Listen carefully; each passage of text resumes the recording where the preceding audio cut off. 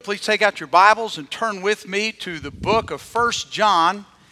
We're going to look at a message that I've entitled this morning, Faith. It's about relationships. You know, as we think about what John, and we've spent a lot of time the last few weeks working through John's first epistle.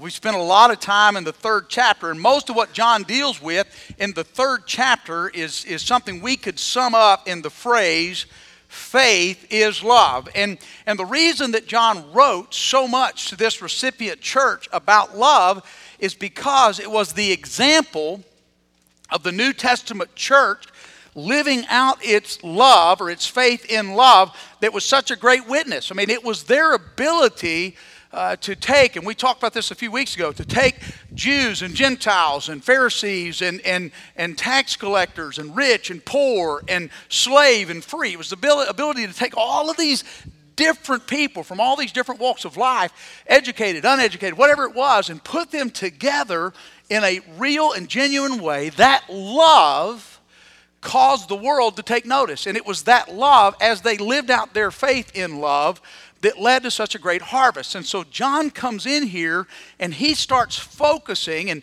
he's wanting these people, this church. And this letter was written specifically to a church, probably the church at Ephesus that John pastored. Okay, that's probably who it was written to. And he writes it because he wants them to understand the importance of living out love, of living out your faith. Faith is love. And love is not a feeling. Love is an action. And John talks about that. We've looked and we talked about, remember, doctrine, getting the idea, the understanding first. And when I get the right understanding in doctrine, thought, then it leads to action, my acting in the right way. Foundation leads to action. That's what John's talked about. And I believe we are living in a world today where the living out of our faith is going to become more and more important. I mean, we are going to begin, I think, in this country to understand what people go through all around the world. We're going to begin to understand, I think, in days ahead, what it means to be persecuted for our faith. Now, that may happen in my lifetime. It may not happen in my lifetime. I don't know. I'm not a prophet. I'm not telling you. I just see things that I believe are leading us more and more to where we are moving away from the things of faith in our country and moving towards the things of the world. And as our country does that, as we eliminate the things of faith and move towards the things of the world in this country, it is going to become more and more important for you and I to truly understand what it means to live out our faith in a way that glorifies God. So we're going to look at that this morning. Faith, it's about relationships. If you have your Bibles open there to 1 John chapter 3, verse 16. If you would, please stand with me this morning as we honor the reading of the Word of God. Beginning verse 16, this is how we have come to know love. He laid down his life for us. We should also lay down our lives for our brothers. If anyone has this world's goods and sees his brother in need but shuts off his compassion from him, how can God's love reside in him? Little children, we must not love in word or speech, but in deed and truth. That is how we know we are of the truth and will convince our hearts in his presence, because if our hearts condemn us, God is greater than our hearts and knows all things. You may be seated. May God bless his word this morning as we study it together. Would you please pray with me? Father, I ask you in these next few moments just to speak to my heart. God, to use the study and the preparation that you led me to put in this week just to share your message of truth. Father, I do pray for revival. I pray that you, God, whatever that looks like, that you would begin to revive my heart. And God, that you would speak to this church in power and in might. Your word is true. God, may we hear it this morning as truth. And God, may everything that takes place, may everything that has taken place up to this point and takes place from this point forward, glorify and honor you as Messiah. You are the Holy One. You are God and there is no other. Your Son, Jesus Christ, is your only begotten, never to be duplicated, one and only Son. As Father, may he be exalted today. May the Holy Spirit have our attention, and may your word speak its truth into our life. God, I ask you to use me as your servant to glorify and exalt Jesus Christ. And it's in his name today that we pray. Amen. couple of things that this passage teaches us about our faith, about our love, and about the expression of our faith and love. And the first thing that this passage challenges us with is that true faith is not indifferent. Look at verse 16 and 17. This is how we have come to know love. He, Christ, laid down his life for us. We should also lay down our lives for our brothers. If anyone has this world's goods and sees his brother in need, but shuts off his compassion from him, how can God's love reside in him? Now, John is writing to the church, and basically what he says is love, true faith, faith is love, and true faith prompts us, causes us, pushes us to act. Love is action. We are not saved by our acts, by our works, but if I have the faith of Jesus Christ, or faith in Christ, guiding me in principle in everything that I do, that faith that I have in Christ will prompt me, move me to act. And the example that John says is Christ, who laid down his life for us. Jesus Christ, who being in very nature God, did not consider equality with God something to be grasped or held on to, but humbled himself, being found in likeness as a man, humbled himself, taking on the appearance of a man, becoming as a servant, humbled himself and became obedient to death, even to death upon the cross. That is who Jesus Christ is. He gave his life for us. And that becomes the example, John says, that is used to teach us what we ought to, or show us that we learn from, that ought to be the model of our lives. He laid down his life for us. I ought to be laying down my life for somebody else. And that phrase, to lay down your life, means to invest in. It means even to the point of discomfort, or even to the point of struggle on my part, that I elevate the needs of others that I see that are legitimate needs. I elevate the needs of others, and I give sacrificially into their life so that Jesus Christ can be exalted. That I look and go through that process of laying down. And John writes this as an aorist, Greek verb, aorist, active infinitive. And basically what it means is this is something that should have taken place in the life of the believer. Aorist, past tense, the laying down of the life, it should have taken place. And it's an infinitive. It's like putting ing on the end of a word, speaking. He spoke and he is speaking. It continues. It's something that has happened, a moment where I began to invest my life in others, and it is something that is the continuous practice of my life. It continues throughout present and future. Okay, I did it, and I'm doing it. That's what John writes. And then he says, he moves into verse 17, and what he says in verse 17 there is, if anyone has this world's goods and sees his brother in need, but shuts off his compassion from him, how can God's love reside in him? If you and I have the ability of the world, okay, and the world's goods can be financial means, it could be the ability to hire somebody, employ them in your place of business, it could be a place of residence, it could be a lot of different ways that we have the world's goods. And we identify a legitimate need in and this is particularly talking about the body of Christ, okay? We identify a legitimate need in a brother or sister in Christ, and we shut up our bowels, okay? That's really what it means. We close off. We just say, I have no compassion on you. I have the ability to meet the need, and I see it as a legitimate need, but I am just not even going to be moved with compassion to help you. John says, how in the world could you and I even say that we're a believer in Jesus Christ when that's our attitude? You and I have been called to invest into the lives of others. We've been called to make sure that the best interest, to seek, to elevate the best interests of others, even when it costs us deeply, or even when it might lead to my discomfort. That I put aside my own rights. I put aside myself and say, your rights, your ability, your standing, your need becomes more important to that point in my life.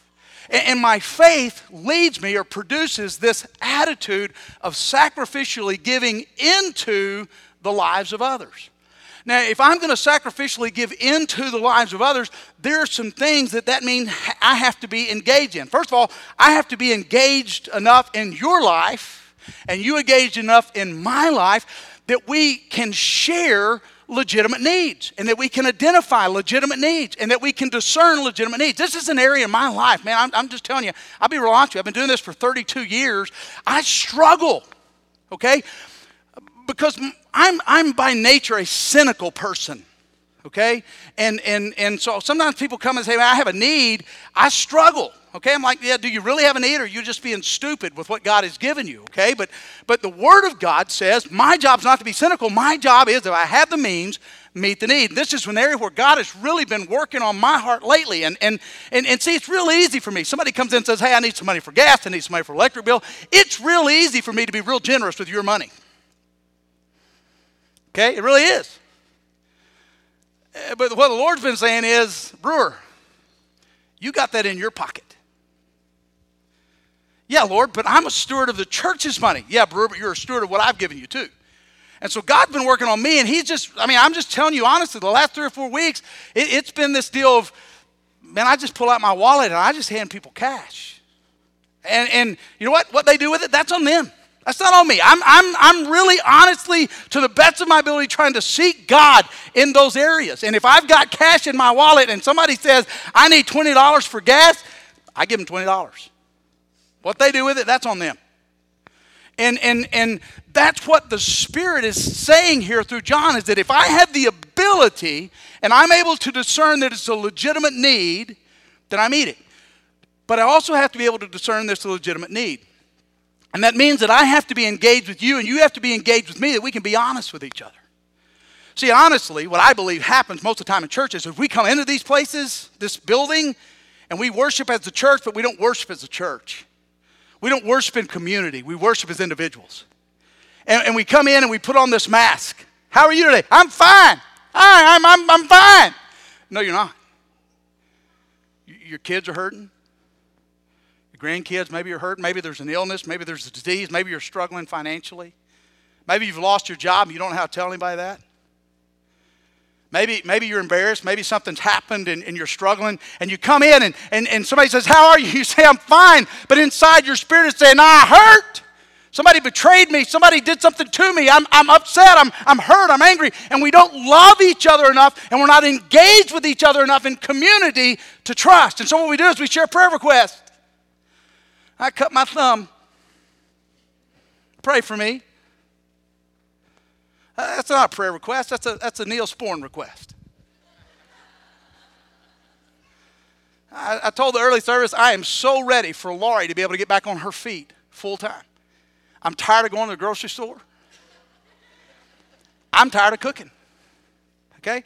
I can't tell you how many Band-Aids and Neosporin we've gone through the last 3 weeks with me cooking. My thumbs and fingers just get in the way of knives. I'm so ready, but that's not a prayer request. But that's about the level that a lot of us get to. We're hurting. And we ought to be able to say to one another in a genuine way, pray for this. Pray for me. Pray with me.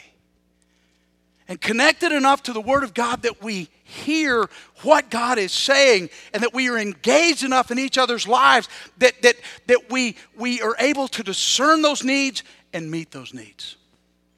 How many of you know who Marshawn Lynch is? He's a running back for the Seattle Seahawks, okay? He led them to the Super Bowl 2 years ago, and led them again this year to the Super Bowl. He had 17 TDs, 1,300 yards rushing this past year, but he is notorious for not talking to the media. He hates the media, okay? And he won't talk to them, even gets fined a lot for what he does. And some of you may have seen some of his news conferences this year. Last year, in 2014, when the Seahawks went to the Super Bowl, he just didn't show up for media day, and because of that, the NFL fined him $100,000. It's in their contract. They show up, they talk to media. So this year, he was like, I'm not coming again, and they said, well, this year we're going to fine you $500,000, $500,000. And so he showed up. I don't know if any of you saw his press conference, but what he did, he walked in. They have to be there. They have to give 5 minutes. He walked in front of these hundreds of reporters that are there to interview him because he has to be there. He took out his cell phone. He put his stopwatch on 5 minutes, laid it down and hit start, and then he took questions, and there were over 30 questions that they shot at him. You know, what do you think the game plan is going to be? How many yards are you going to rush for? How many touchdowns? And to every question that they asked him for the next 5 minutes, over 30 questions, his answer was this: I'm just here so I won't get fined. How many passes you going to catch? I'm just here so I won't get fined. How many carries you going to have? I'm just here so I won't get fined. You think you're going to win, or are the Patriots going, I'm just here so I won't get fined? And when his stopwatch hit 5 minutes, he hit the button, stopped, said, time, I'm out, got up and left. And that was his interview that he conducted for Media Day for the Super Bowl. Now, we laugh at that, but the honest truth is for a lot of us, we are that same way about our faith. I'm just here today so I won't get fined. I just give my tithe so God doesn't find me. I just teach in Sunday school, work in team kids, sing in the choir, serve as a deacon. I'm just here so I don't get fined. We're here more out of fear than we are out of the fact that the life-changing grace of Jesus Christ has made a difference in our life, and we miss so much of what God wants because we're just here because we don't want to get fined. I don't want God to dun me. So I'm just here to check the box. Really not here for God to speak. God really doesn't have anything to say to me. I'm just here so I don't get fined. Faith is not indifferent. True faith is engaged. Now, the second thing that this passage teaches us is that true faith also gives us assurance. You look at verse 17, John continues writing, and this is what he says. Verse 18, little children, we must not love in word or speech, but in deed and truth. And this is how we will know that we are of the truth and will convince our hearts in his presence, because if our hearts condemn us, God is greater than our heart and knows all things. Remember, we started this a few weeks ago. Doctrine, true doctrine, foundation, true foundation, solid foundation leads to practice. And what John has said through these last few weeks and continues to say today is this: for a while I can fake it. You know, there's that old saying, fake it till you make it. Okay, for a while I can fake it in the faith. But the reality is, if I start right, the consistent, genuine practice of my life will reveal itself to be true, that God is Lord of my life. There might be times where I mess up. There will be times where I mess up. There are going to be times where I sin. There are going to be times where I fail. But the consistent practice of my life, true doctrine, leads to the consistent practice. And the consistent practice, we looked at this a couple weeks ago, 4 questions. Is it the consistent practice of my life to say yes to God? Is it the consistent practice of my life to say no to sin? Is it the consistent practice of my life to follow the guidance of the Holy Spirit? And is it the consistent practice of my life to show love to the brothers and sisters in the faith? Okay? Is that consistent? Is that what you're doing on a consistent basis? And if it is, that comes from a genuine heart. There is a beautiful phrase that is so true. You can't out-sin grace. Okay? You can mess up, and when you mess up, your heart, my heart, will sometimes accuse us. Okay? Sometimes the enemy of the brethren, Satan, will accuse. Why? Because he's the father of lies. He is the accuser of the brethren. And sometimes he'll accuse you again of things that you've already confessed. How many of you have ever asked for forgiveness for something that you did more than once? Okay, you confessed a sin and asked for forgiveness, and 10 years later you went back and reconfessed it. Anybody? Okay, 20 years, 30 years, 5 days. Okay, and you know, honestly, every time we do that, it's because our enemy accuses us, and we go back, and when we reconfess a sin that we genuinely confessed the first time, what happens is, honestly, we make God out to be a liar. Because the Word of God says, as far as the east is from the west, so far have I removed your transgressions from you. And so if you genuinely, to the best of your ability, repent and confess of your sin, you turn away from it and say, God, this is sin, I want to leave it in my life, and you walk away, doesn't mean that sometimes you don't go back to it, but you genuinely walked away from that sin, and you come up 5, 6, 7 days later and confess that same sin, I promise you this is what God says. He says, what sin? I forgave that. It's done. And sometimes our heart will confuse us, but God is greater, John's words, God is greater than any heart. You can't out-sin grace. What was Peter's greatest sin? Was it not the denial of his Lord and Savior? You know, he said, I'll never deny you, I'll follow you to the grave. And Jesus said 3 times, Peter, before the rooster crows in the morning, you're going to deny me. No, Lord, not me, I'll never deny you. Yeah, you will, 3 times. And he did. And the Bible says, go read Mark's account sometimes. Mark's account, the gospel is really written from the perspective of Peter. And in Mark's account, he tells the story of Peter's life and interaction 3 times. Third time, he denies him. He looks. He sees the Messiah's eyes looking at him. He's broken. He runs out. He's crushed. All those things happen. Jesus is resurrected. He's crucified, buried, resurrected on the 3rd day. The women go to the tomb in Mark's account. They go to the tomb, find the resurrected Christ, and Jesus says, go tell the disciples and Peter. And Peter. Do you get it? You're and Peter. I don't care what you've done. I don't care. God doesn't care. You can't out-sin grace. You're and Peter. And he wants you to know that. And he wants you to know your forgiveness. He wants you to know you're there. You're part of it. You're forgiven. Peter gets restored. Turn in your Bibles real quick to the book of Acts. Acts chapter 3. Acts chapter 3, verse 14.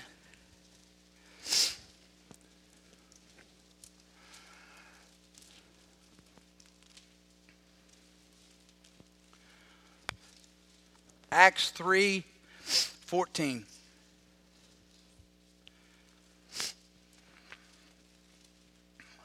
Peter's preaching in Solomon's colonnade. He's in the temple. And this is what he says in verse 14. But you denied the holy and righteous one and asked to have a murderer given to you, and you killed the source of life, whom God raised from the dead. We are witnesses of this. Peter's preaching to the Sanhedrin and to the Pharisees. He's preaching to them. And look at what he says. Here's your sin. You denied the Holy One. Really, Peter? How do you have a right to confront me? You denied the Holy One. Yeah. But Peter knew that his sin was forgiven and forgotten. See, the church today is anemic. And the church today is anemic because the church today is made up of a lot of people who have sinned. We've all committed sins. Whether good, little, white, gray, bad, abhorrent, you can't out-sin grace. But we've committed sins, and what happens is our enemy accuses us. How can you speak about adultery in somebody else's life when you committed that sin? How can you speak about drug addiction in somebody else's life when you committed? How can you speak about cheating on your taxes into somebody else's life? Or how can you speak about raising kids that didn't follow the Lord when your own kids haven't followed? How can you speak and the enemy of the brethren comes and he accuses and he accuses and he accuses? And I have to make the choice. Am I going to listen to the father of lies, or am I going to listen to the cross? You can't out-sin grace. And when God forgives it, it is done. As far as the east is from the west, so far have I removed your transgressions from you. How do we get to confront? In love. Remember, this whole chapter is about love. Faith is love. But I have the right to speak into the lives of others because my sin is forgiven and it's forgotten. Corrie ten Boom writes in her biography, this past January 27th, every year is the anniversary of the closing of Auschwitz, one of the worst concentration camps during the Holocaust, taking the lives of the Jewish nation and Christians. She writes in her memoirs, and this past January 27th was the 70th anniversary of that. She writes in her biography about she and her sister Betsy arriving at Ravensbrück concentration camp during World War II. And they immediately, as 2 young girls, were stripped of all their dignity and everything that was human. They were given these same garments to wear that everybody else wore, and she writes about the deplorable conditions. They literally were put into the very depths of hell. They lived in bunks that were rotten and flea infested. They were so crowded that she slept with feet in her face and knees in her back. Raw sewage reeked through the place. Soiled clothing reeked through the place. I mean, it is the very picture, the depiction of hell, if you could ever imagine it on earth. And Corrie ten Boom writes about that first few days when they were there, and she and her older sister Betsy, and she begins to cry out to Betsy, how are we going to get through this? How are we going to survive? And she thought that her older sister's response was strange, because Betsy, in response to her question, how are we going to get through this, just began to say, show us how. Show us how. And she realized that Betsy wasn't responding to her. Betsy was praying. And she writes these words about Betsy's life and Betsy's witness. More and more, the distinction between prayer and the rest of life seemed to vanish for Betsy. Betsy had gotten to the point where she understood what the apostle meant when he wrote, pray without ceasing. Betsy's whole life was prayer. And her answer to her sister wasn't an answer. It was a prayer request. Show us, Lord. Show us how. How do you love that person, that neighbor that's unlovable? I don't know, but the Lord does. Will you begin to pray? Show me. Show me how. How do you reconcile that marriage that's on the brink? I don't know. I can give you some biblical principles, but I tell you the one that's got the answers, and will you begin to pray? Show us. Show us how. How do you get through your financial struggles? Well, you can do it one of two ways, the world's way or God's way. Will you begin to pray? Show us. Show us how. Will we begin to understand the truth of what it means to live life continually in the spirit of prayer? Faith is love. I'm not saved by the things that I do. I'm saved by grace. But grace shows itself because true faith is about relationships.